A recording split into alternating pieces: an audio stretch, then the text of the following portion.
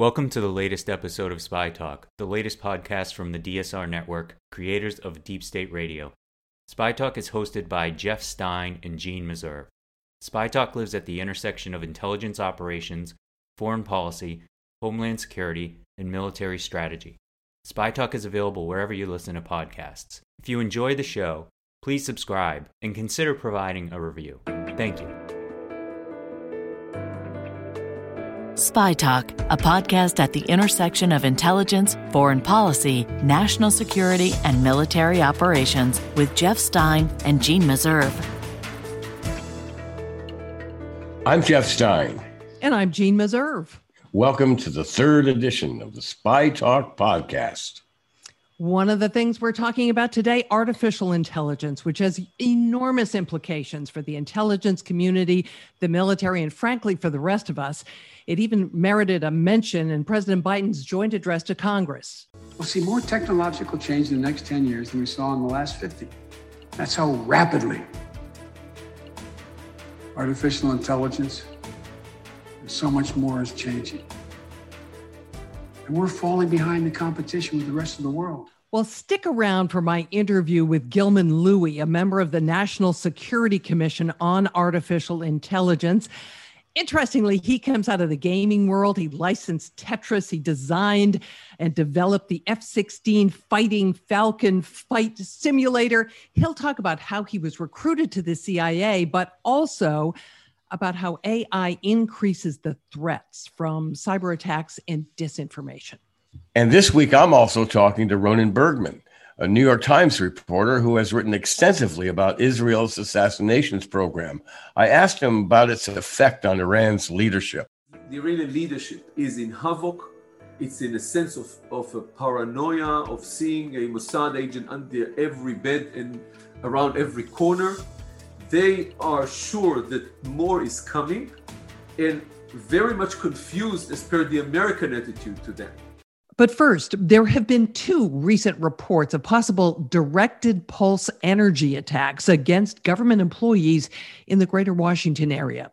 These come after years of reports about so-called Havana syndrome. Former acting Defense Secretary Christopher Miller has called this an act of war. The Intelligence Committee has vowed to get to the bottom of this, but they may have a lot of digging to do. Mark Zaid is an attorney representing victims from the diplomatic and intelligence communities. He says the attacks have been going on for years and years. There are a lot more, actually.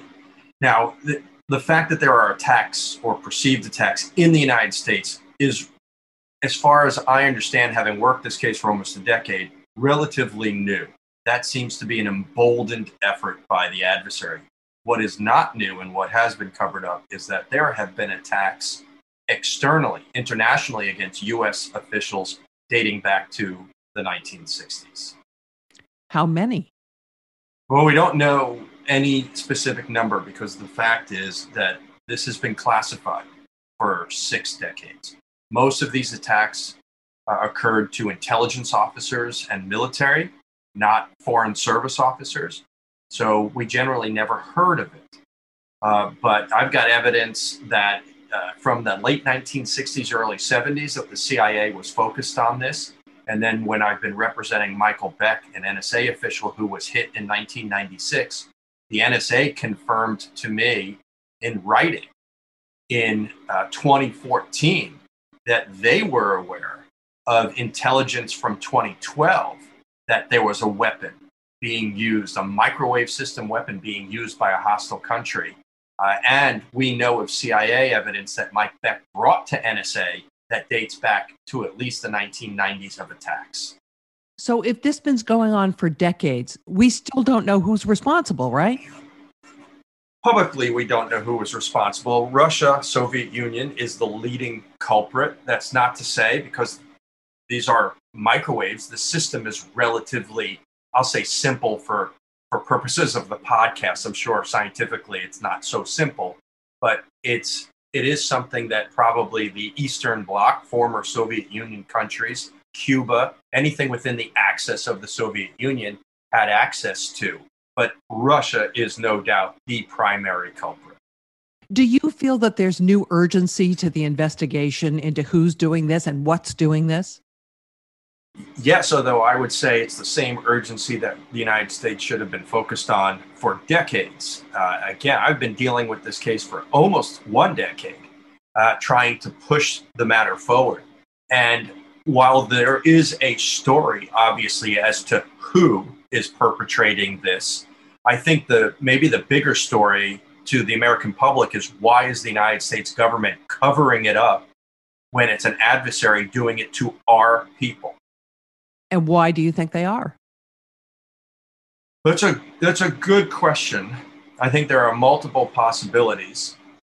If we want to be somewhat malicious, it could be, frankly, that the United States government conducts these types of operations themselves against the other adversary. I'm told that is not the case, but these are compartmentalized operations, so we don't know. At a minimum, I think it would be embarrassment that this has been going on for so long with no public response by the United States government, and quite frankly, a complete lack of effort to protect our people and to take care of them once they've been hit. That's exactly what I wanted to ask you about. Are they taking any sort of protective measures? Are there warnings issued to personnel?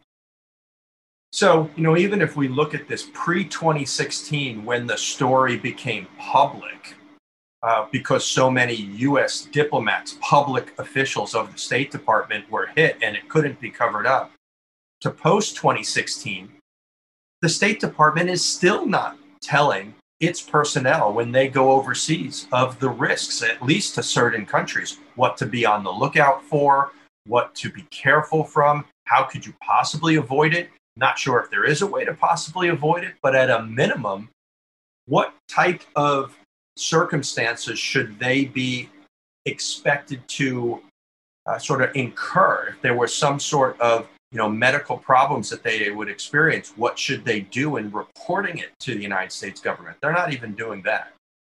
Meanwhile, how are your clients doing health-wise? The clients vary. I mean, one shoe does not fit all. And that's one of the difficulties with this story, because everybody wants to assume that everyone's going to respond to this the same way. But, as we deal with the pandemic and we watch COVID, people react to COVID differently. How old are you? Do you have pre-existing conditions? What's your gender? As we saw with the J&J vaccine, it's going to impact people differently. It's the same for this. So some of them had to medically retire because they couldn't continue to work. Others have less disruption and are able to work. But it really varied. Michael Beck has Parkinson's. His colleague who was with him when they were struck, he died from a severe case of rare Parkinson's. So, I mean, there really is a wide range. I know of some people who this ended their career. Your clarion call here? I spent years working on Gulf War syndrome. I spent years trying to stop the anthrax vaccination program in the Department of Defense. I see a lot of similarities between those cases, but at least those cases did not have a lot of classified information involved, which this case is shrouded in secrecy, which makes it incredibly difficult to penetrate. But I have told clients and anyone who approaches me for this that, quite frankly, be expected to be in it for the long haul. This is going to take time to get the government to turn around. Slow. It's sort of like a trawler on the ocean liner or long train. It can't just stop. It takes a long period of time to stop. It's going to take a long period of time to get the U.S. government, probably from top down. I understand President Biden has actually been talked to. I'm trying to brief. Thank you. I can't even think of the word briefed on this issue, and that's important because I don't know if presidents of the United States previously had been briefed. We've never heard of it. Do you think that the change in administration has had an impact on the pace and intensity of this investigation? So because Russia is the primary culprit, anybody who was awake for the last 4 years is going to suspect that perhaps certain things were not undertaken because it was Russia. That said, this is not a Trump issue. This is not a Democrat or Republican issue. This is a U.S. government issue. As I said, we know this goes back into at least the late 1960s. We're talking Johnson administration, maybe Nixon administration, and every administration since. So the degree to which there has been a cover-up has been an executive branch cover-up, not a Democrat or Republican cover-up. And cover-up is the word you'd use? I don't think any other word would be as appropriate as cover-up.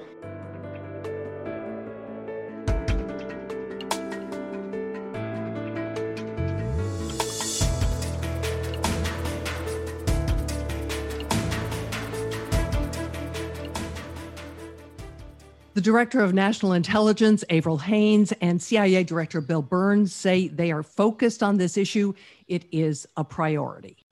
Meanwhile, speculation is rampant that the U.S. and Iran are close to signing a new deal capping Iran's uranium enrichment program. Israeli Prime Minister Benjamin Netanyahu is firmly opposed to the deal. This week, I talked to New York Times reporter Ronen Bergman about what's going on there. Ronen Bergman is a New York Times investigative reporter and author of the landmark book, Rise Up and Kill: The Secret History of Israel's Targeted Assassinations. It's available now in paperback and as an audiobook. It's being developed by HBO as a dramatic series. On April 20th, Bergman and two other Times reporters, Ben Hubbard and Farnas Fasihi, wrote an astounding story of how repeated Israeli operations inside Iran, multiple assassinations, and the fiery sabotage of a nuclear facility had rattled the Iranian leadership. An important member of the Iranian parliament even said his country had become a nest of spies. Ronen Bergman, welcome to the Spy Talk podcast. Are the Iranians freaking out? We are in a crossroad where, on one hand, the Iranian leadership is in havoc. It's in a sense of a paranoia of seeing a Mossad agent under every bed and around every corner. They are sure that more is coming and very much confused as per the American attitude to that. Is it America not knowing, ignoring that? Was the US informed that all of those are coming before or after? And if it does the United States restrain Israel and asking Israel not to continue, or using the Israelis as yet another bargaining chip in the discussion in Vienna over the new JCPOA? And I think that the Iranians don't come up with any clear understanding of what, from their point of view, is the most important part, and this is the American attitude. Let me interject here and ask this. Do you think that the Israeli leadership could do these operations without U.S. support? And two, does the Israeli leadership let its American counterparts know that these operations are about to take place? Does it give the United States warning that they are going to conduct these operations?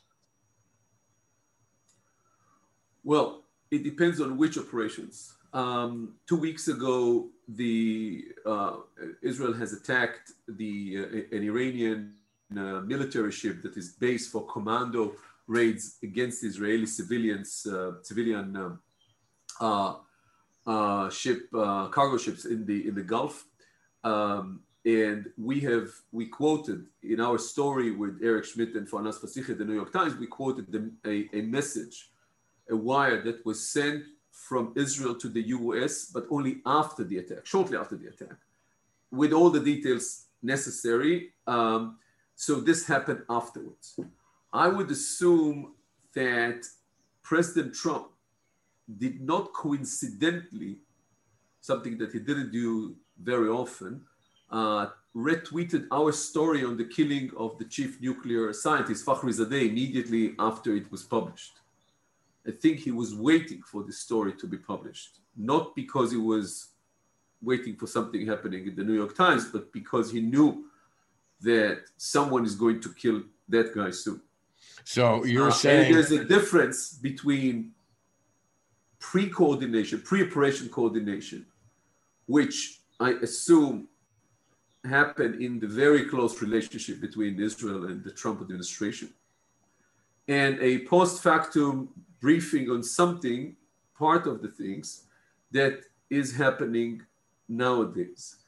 I'm recalling something that Benjamin Netanyahu just said, and he said, Israel maintain the freedom of operation against the Iranian nuclear project. And I think because Benjamin Netanyahu, Prime Minister Benjamin Netanyahu, is looking ahead with this kind of freedom of operations in Iran, he is less enthusiastic to hear some of the advices that he is getting and actually go into a specific detailed discussion with the Americans on the different clause and graphs of the new being established deal. So to say we are against the deal, but not having an Israeli imprint, so the Americans could not say afterwards, well, you had your chance, we have amended some of that agreement according to what you are asked us, and this is why we have amended to tell you that now it's after it's signed, you should stop your so-called kinetic operations inside Iran.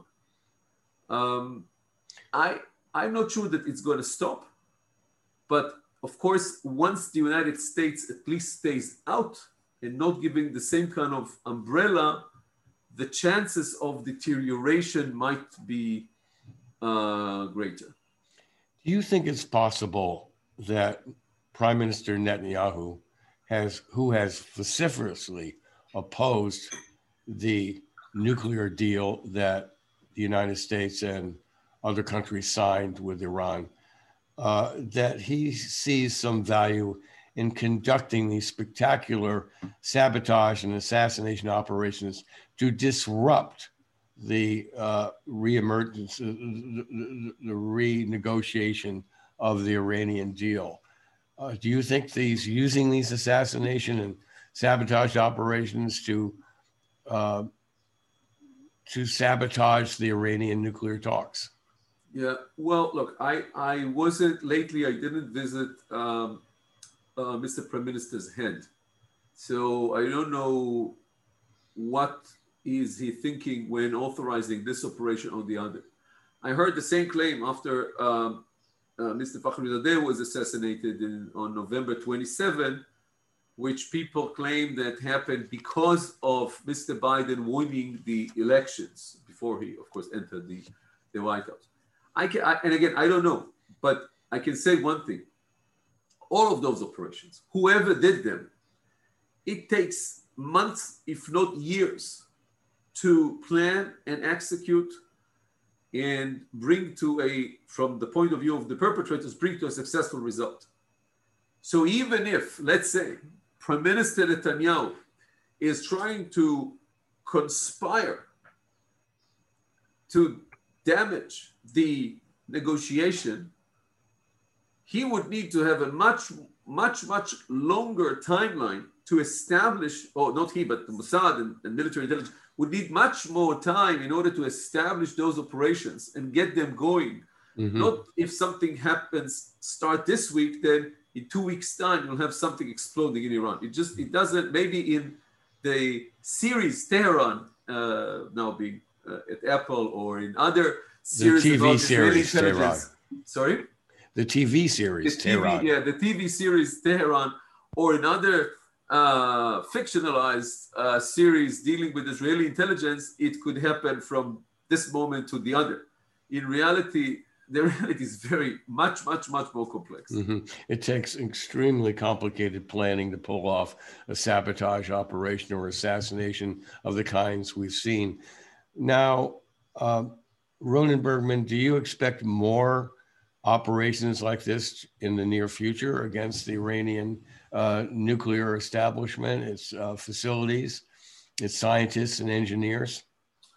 Yeah, but I don't know. I assume that there were plans probably made. If this infrastructure can give birth to those operations, then why not preparing for some more? It's not the nuclear project of Iran on its two legs. So one leg is the enrichment, and the other one is the weapon group. Is huge, it's humongous. It's with many employees and facilities. The Iran wasn't doing the West or Israel, for that sake, the same favor that Iraq did with positioning all of its infrastructure in one place. Tammuz al-Sirak that was killed, was destroyed by Israeli raid in 1981, or Syria with North Korea that put everything in one place in Deir ez-Zor that was destroyed in an Israeli bombing in September of 2007. Iran is different. It's scattered. It's dispersed all over the country, which is by itself it's huge. So I don't know. I assume that they were prepared, but I think that the question is more about politics. Who will be the next Israeli prime minister? What sort of relationship that prime minister will have with the US government? Because anything that Israel would do after the new JCPOA is signed, and I assume it will be signed in I would say, the next month, we are near. It's immediate. So anything that Israel would do after that, without coordination, going back to your previous question, Jeff, without coordination with the US, everything will be seen as something very blunt in the relationship between the countries. And I'm quite sure that the White House would not like that. And also, there's a new chief of Mossad coming. Joseph Yossi Cohen is stepping down on June 1st. A person we can identify only by his first letter of his first name. It's D. So D is coming. He was Cohen's deputy in the last 2.5 years. And it's also about that person. Cohen was, I would say, a successor to the heritage of Meir Dagan, who was the chief of Mossad in the previous decade. When Dagan was taking the job, the prime minister at that time, Ariel Sharon, said, Meir, I want you to run a Mossad with a dagger between the teeth. And I think that Cohen more or less continue with this tradition with a lot of supporters, but also a lot of opposition of people who believe that the capabilities, the kinetic capabilities of Mossad should be reserved only for times of emergency.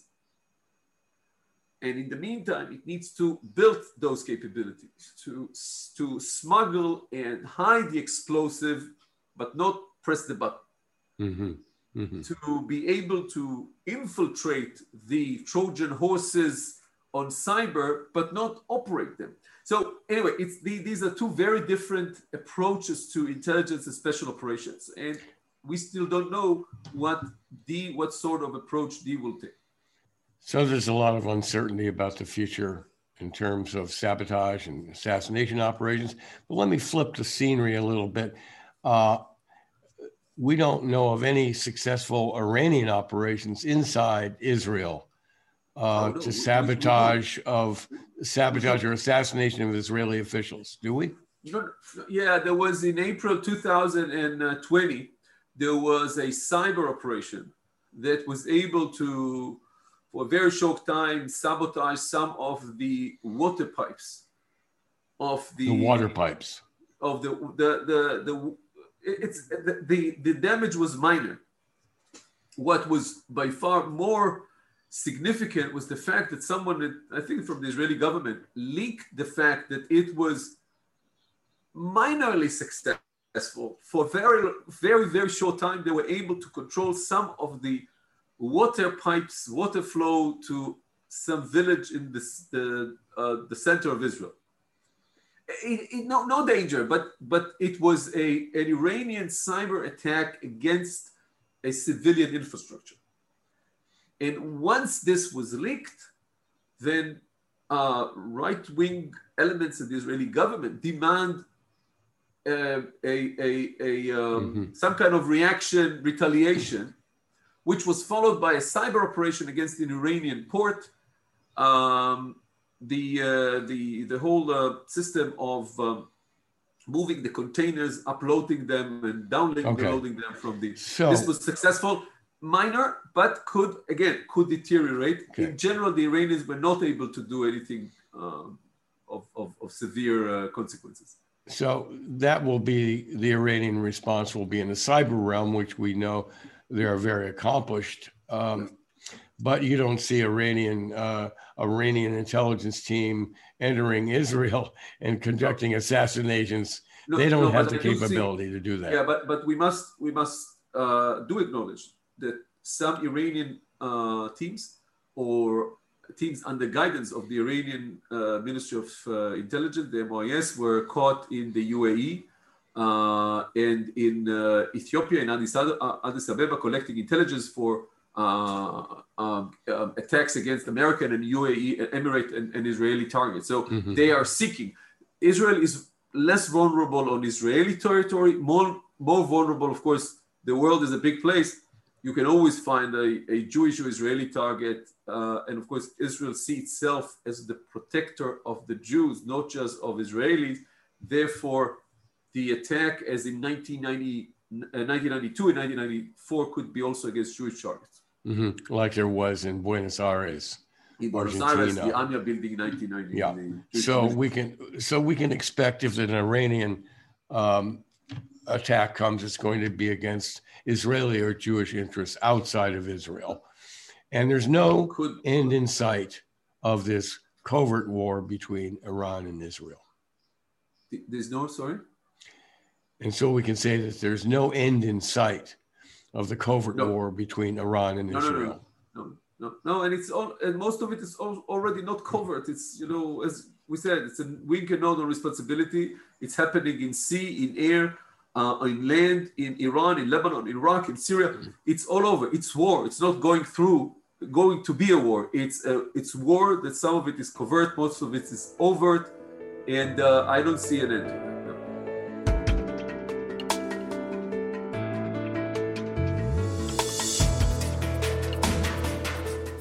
The National Security Commission on Artificial Intelligence defines AI as a constellation of technologies that train machines to have cognitive skills similar to humans to solve specific tasks.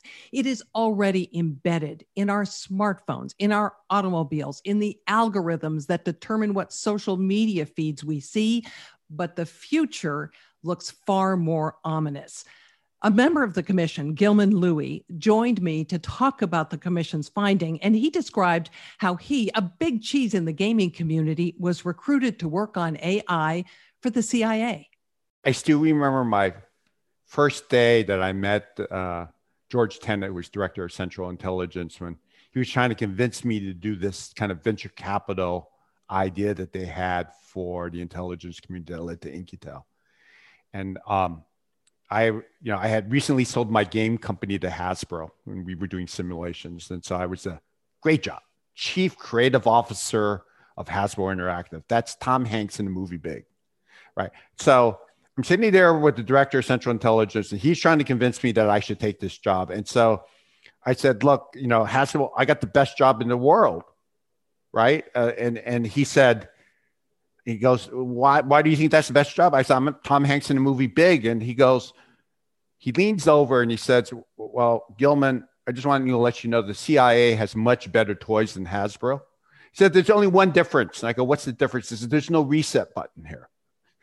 So, at an abstract level, he was right. That the things that we were doing in gaming and simulation, right, where we have a artificial character that's running around that you're playing against, foundationally, the principles of AI are built into many of the things that gamers build in creating, the suspension of disbelief between the gamer and the game and the environment. I mean, our job is in the gaming world to make you believe you're in the real world while you're playing this game. So a lot of those techniques apply today. In fact, modeling and simulation is critical for the development of AI and machine learning and using reinforcement learning are all strategies based on very much gaming principles. But do you still game? Of course I do. Silly question. So before we talk about the positive applications of AI, which I know we'll get to, I want to talk about the threat. Our opponents are girding for battle in this space, particularly China. China has said they want to dominate AI by 2030. First of all, do you think they're going to meet that goal? Only if we allow that to take place. I mean, clearly they are committed. Clearly they have national means. Clearly they have a vision of where the future goes in all these areas of digital technologies, particularly AI, but it includes 5G and, bio and a bunch of other areas. So they are totally committed. The flip side of that is the U.S. and our allies right now in their commercial companies are in a leadership position. Now they're moving faster than we are, and if we just pretend like we don't have competition, they'll pass us by. So that's why, as the commission, we said, look, we need to take this competition seriously, because the consequences of not taking that competition seriously would put us into a place where their algorithms, their capabilities, their implementation will be at a far superior position in that Chinese timetable than us if we don't change the rate of change now. So talk about the risk of that happening. What capabilities will they have in any event, whether they win the race or whether they're second or third? And they're not the only ones, of course, working on it. Yeah. What are the kinds of threats that AI poses? Well, first, we got to understand, what does it mean to be in the lead for AI? And so sometimes it's really hard to discuss this on a national security set of terms. And I think I want to go back to my gaming days and help people to understand. So AI, at least for the Chinese, had this moment, that what we call their Sputnik moment, is when the Chinese observe that a set of algorithms that taught itself how to play the game of Go, DeepMind's created this thing called AlphaGo, that beat the national champion of China and the world, a world champion in Go, right, with less than 40 days of training, right? Actually, machine time was more closer to like 9 hours of training, right? So that was the magical moment where the Chinese woke up and said, oh my God, right? They took the entire history, our cultural generation of learning how to play Go, and they crushed it by this algorithm. We better get on it. So that was their Sputnik moment. Now, everybody focuses then on that in the AI world. But there was a second thing that happened. DeepMinds, which is now owned by Google, created this thing, the next iteration, which is called AlphaZero. And instead of competing it against a human, they competed it against the best algorithms, and they applied it to the game of chess. So computer science, chess was always the aspirational thing way back in the 40s and the 50s, as we were thinking about computing as a real test of machine intelligence. And we celebrated when the machine beat Garry Kasparov, and we built that technology and put all the human understanding and expertise into these algorithms that we hard-coded into these chess engines. And we created the best chess engine today is a thing called Stockfish. So DeepMind, instead of going up against a human, went up against the best chess algorithm, trained itself for 9 hours, played 100 games against Stockfish, crushed it. Stockfish won 0 of the games, 0, right? They improved the algorithms and cheated and let Stockfish use more time and more computing. The second time around, did 1,000 games, crushed it again. So it's not like my algorithm is better than your algorithms and I win a little bit more, like 2% more at a time, 5% or more. It's like 90%. So coming in second in AI means you lost.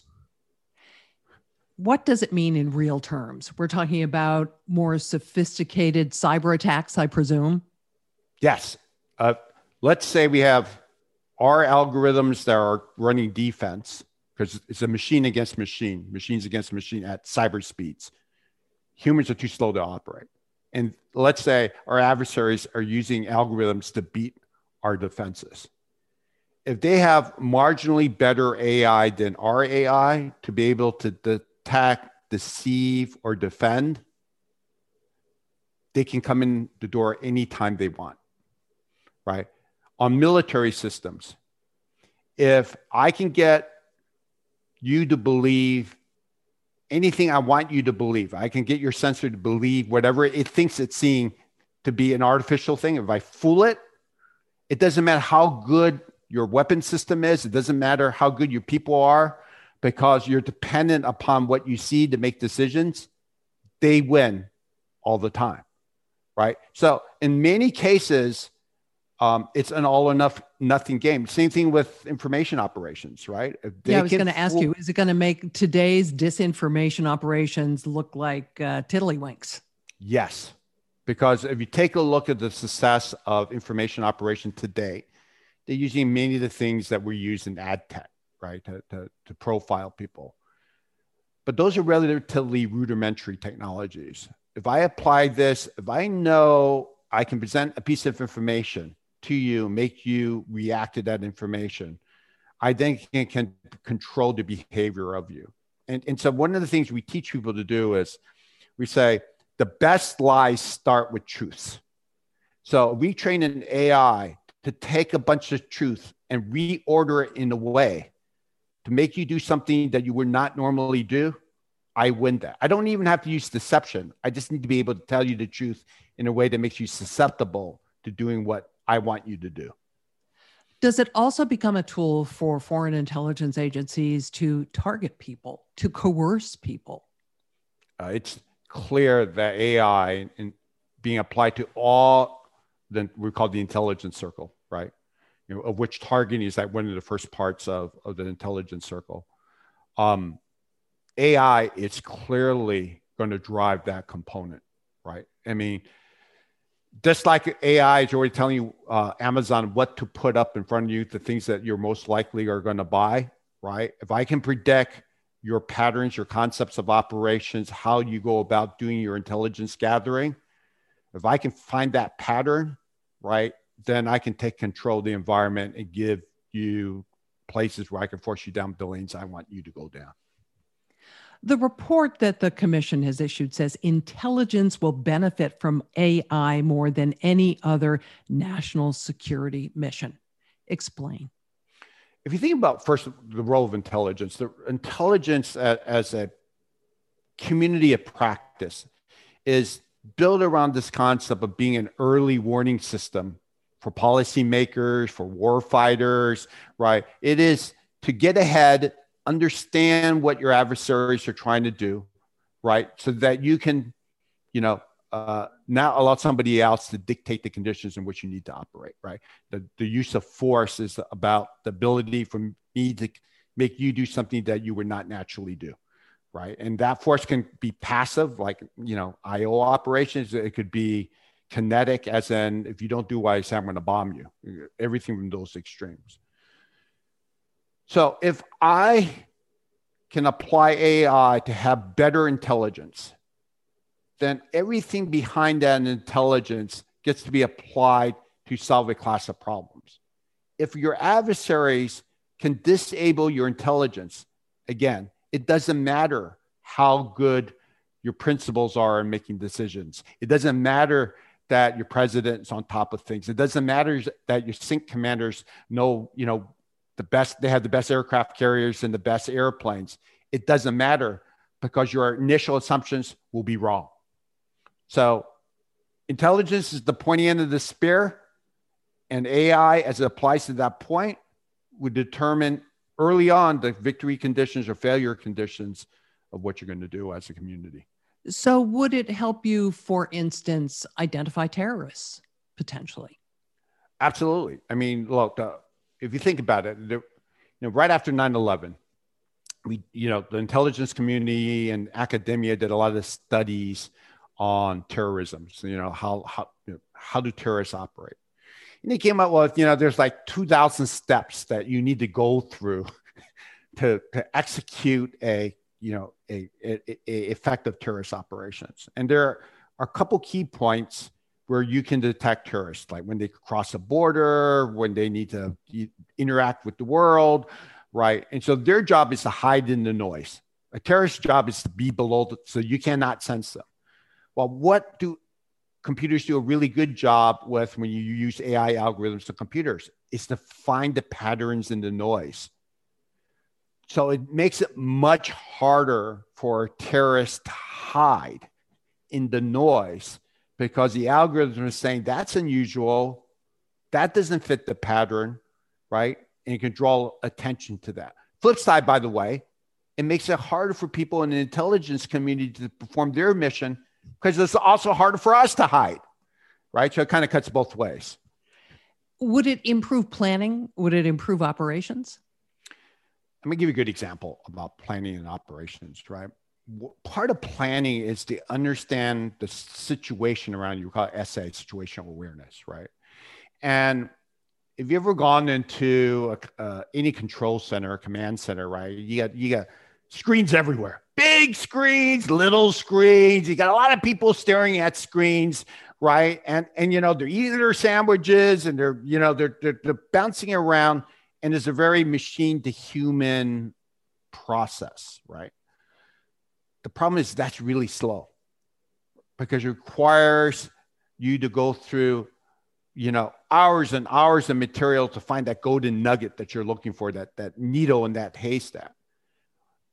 You could take an algorithm and apply that same approach, and a computer can find that pattern in milliseconds that would take hours to understand. So that's just the discovery part. The planning part is, we kind of plan based on patterns. We train our military leaders to say, here are the patterns. These are typical solutions you would solve this problem with, right? Well, with computers and AI, we can actually run the simulations. We can run the scenario 1,000, 1,000,000, 1,000,000,000 times to see what the outcomes are versus trying to intuit that solution, right, based on this personal experience. And in many cases, there aren't a lot of people with personal experience in these kind of classes of new forms of warfare because it's never been done before, but we can simulate that. Are computers always right, though? And are they sometimes too brittle? Computers can be very brittle, right? And that's one of the concerns that people have. Either unintentional brittleness or intentionally injected brittleness, right? So let's go through the two categories. So one of the complaints about AI by AI researchers themselves is that the machine doesn't actually understand, right, the way a human understands. They understand statistically, right? They use neural networks to weigh different options. They run it 1 billion times to come up with the best solution statistically without the actual understanding of what's below that, because everything's just converted to equations and math. There's still an important relationship between the humans and the machines, right? Humans that purely just rely on the machine blindly, it's sort of like taking a self-driving car and starting to read a book, probably a bad idea, right? It's 99.9% times safer than when you're going to drive a car. But when it's that wrong, that 0.1% of the time, it's really wrong. It is catastrophically more, right. And there's no time to correct because your assumption is the machine is right. So that human machine trust, how the machine interacts with the human and how the human interacts with the machine, that's that gray zone that we need to do a lot of work on right now. And if we don't do that work and we just say, just trust the machine or just trust the human, I guess somebody who knows how to team humans and machine together, again, that approach, that interaction is probably a superior approach than the one or the other approach. I have read the term ethically fraught in connection with AI. A lot of people are concerned that if we're gathering all these different kinds of data, credit information, travel information, medical information, your purchasing history, and you're putting it all together and letting machine massage this to find these patterns, that it constitutes a real invasion of privacy. What do you say? Well, I would say, remember the scene? I don't know if you remember the movie A Beautiful Mind. I do. Okay. There's this one scene where the conspiracy was all over the walls and went through all four walls, and there was connections and wires, and like this is connected to that, and that's connected to that. Okay. That unsupervised way of finding correlations and patterns could be simply correlation, but not causation. Again, the machine doesn't understand the difference between those two things. So it is irresponsible to boil the ocean, just throw everything into the big stew and see what happens. You have to do real machine learning and training. You have to be very intentional on every step of the way. The core data you collect, right, needs to be scrubbed for bias.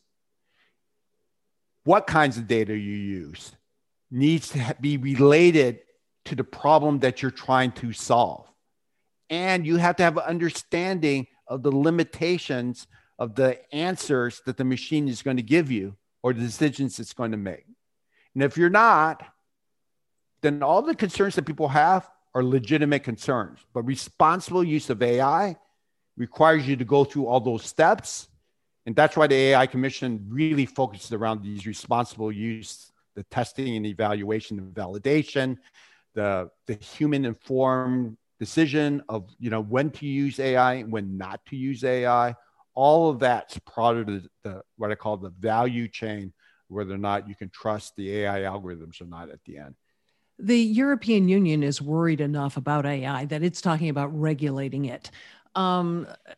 Do you think if there is regulation there or eventually here, does that undercut the utility of AI from an intelligence point of view? Look, I understand that one of the tools in the toolbox is regulatory, right? The challenge with moving out on regulatory too early is that you're solving yesterday's problems for tomorrow. And I think, well, I agree that the concerns that responsible nation states like, the countries and the EU itself that's trying to solve, I don't think that should be your first tool, right? I think sitting down as responsible countries or companies or departments in the agency, first start with this concept of responsible use, right? These algorithms and these techniques are so early in the ball game that the things that we hold dear to our now, even the assumption that we need lots of data, may not in the long term turn out to be the best solution. So overregulation or regulating the wrong thing actually could do more harm than to protect you. Of course, right now there's a lot of concern about tech and its incredible power and influence here in the United States.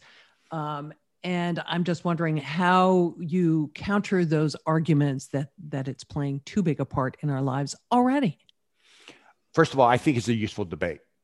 There's some people saying, well, this is a bunch of paranoia. Look, when people are concerned, right, about how these algorithms or technologies are being used, and there's a lack of transparency, like, I don't understand how you got to my credit score.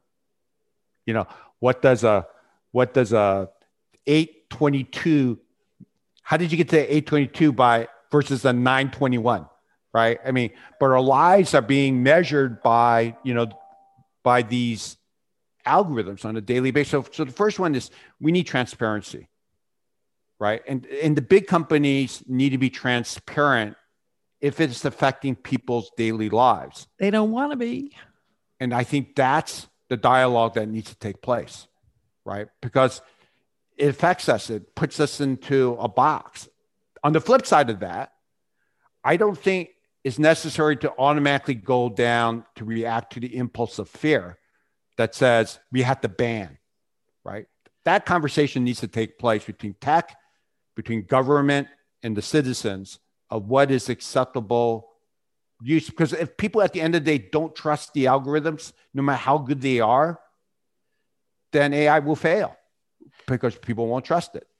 Gilman, you said at the outset of this interview that this was a must for the US government, that it had to get moving on AI or probably China is going to eat its lunch. So what does the U.S. government need to do? And what does the U.S. private sector need to do? Well, first of all, I think we have to understand the timeline, as I said earlier, is not dictated by us. The Chinese have made clear, they have put out clear dates, right? They want to have an effective AI power nation by 2025. They want to be superior to the West by 2030. And by 2049, they want to be able, right, in the domains of warfare to win in any domain, right, anywhere in the world, regardless of the situation, right? They see it as a key for them to become a dominant force in the fourth industrial revolution. And they see digital, IT, AI, biology as all components of winning that, that battle for superiority. Okay, given that timetable, what do we do? There's some good news, right? We're ahead on things like algorithms. We're ahead on talent, right? They may be ahead on data. They may have some applications to lead. But it's not just a binary condition between the US and China, right? I mean, look, 2/3 of the rest of the world economy is not the US or China, right? And so in this issue of AI, before we just define victory conditions, is why is their approach to AI different than ours? Do we really embody the democratic values? Because these get encoded in these algorithms, right? How we use the data. What do we use it for? Are we going to come up with social scoring? That's really important foundational things before we get into the tech, because unless we understand the foundational reasons of how we can build these algorithms, and what's acceptable and what's not acceptable as a society, we're never going to be able to get to a place of success. So are those conversations taking place? Yes, your commission has put out a report, but do you really think this has been embraced in the places it needs to be embraced? I think it's the debate that's happening today. It's not just in the Congress, right? We see it even in an employee base where employees are asking the leaders of their companies, are we doing the right things, right? Researchers are laying out, these are the areas that we really needed to actually get a better understanding of the limitations and the appropriate uses of these technologies. The beauty here in the US, quite frankly, versus the Chinese, is that we actually can have that debate here, right? We don't have military civil fusion like the Chinese, which can just declare it and say, we don't really care. This is what we're going to do as a nation state. But you said earlier, there's no second place in AI. And if we're caught up in having the debates about these issues surrounding democracy and ethics, do we end up way behind the curve? I actually think we end up being in a better place, right? So, and I'll give you an example. Right, the Europeans believe around the importance of privacy and data, right? They're on one extreme of the spectrum.